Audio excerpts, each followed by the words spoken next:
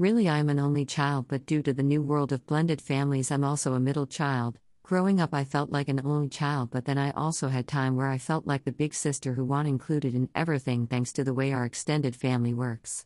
Why am I telling you this? The plants. In Gillian McAllister's new book That Night, the story revolves around the plant family. Mainly the three siblings who are a tight-knit group, work together, live next to each other and holiday together. The dynamics about secrets, feeling like you've missed something or just like the odd one out is easy to relate to, as is being the one that needs to have the answers.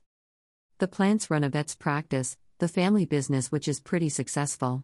They own a villa in Italy, which is where much of the story takes place. And let's be clear, unlike most stories set in Italy, this is not a romance novel, although there is a meet-cute moment.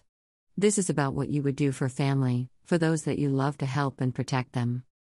When the phone rings in the night and your sister is asking for help, you go. What would you do if your baby sister had just run a man over? Would you help her? What if the man was someone you recognized from having an argument with in the market earlier that day? Coincidence?